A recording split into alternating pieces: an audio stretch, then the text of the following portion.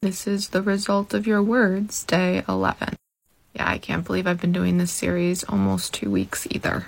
I am thrilled to say there was no Islamophobia that I could find today. How I do it is I put into Google Muslim hate and Muslim attack in news for the past 24 hours, and there was nothing.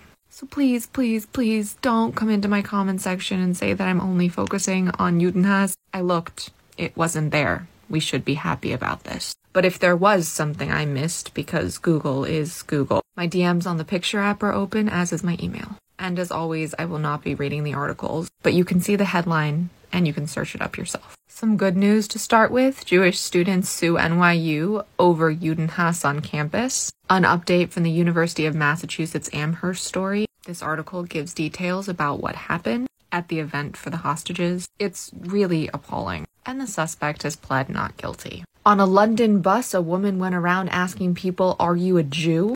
And then things got violent. In Western Sydney, a bouncy house refused to work with a Jewish school. If you're wondering why I say that Zionism is being used as a slur against all Jews, this is why. The North Carolina Democratic Party rejected calls for a Jewish caucus. And based on what I read in this article, it seems like the far left is the reason why, which is frankly really horrifying. Several Jewish-owned businesses in Montreal have been targeted with Judenhass profanity, including taking menus and covering them with swastikas. And finally, Detroit Jews were stranded at the DC airport. They chartered planes to go to the march that was supporting Israelis and against Judenhass. And when a handful of the bus drivers found out what they were going to be doing that day, they all called in sick. About a third of the 900 that traveled from Detroit were left on the tarmac. Scariest thing to me about that is how there's no such thing as not political anymore.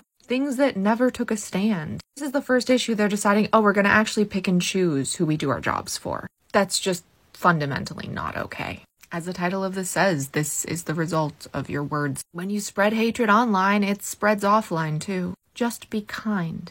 Be a human. Be willing to listen to people speak, even if you don't think you agree with them. And you definitely can't put a sign that says no Jews are allowed in your proverbial window. That's starting to happen a lot, and that is really scary. Refuah Shlema to all of us in need of healing, and may the memories of those who have been lost and those who will be lost be a blessing and a revolution for peace, freedom, and safety for all. Short Cast Club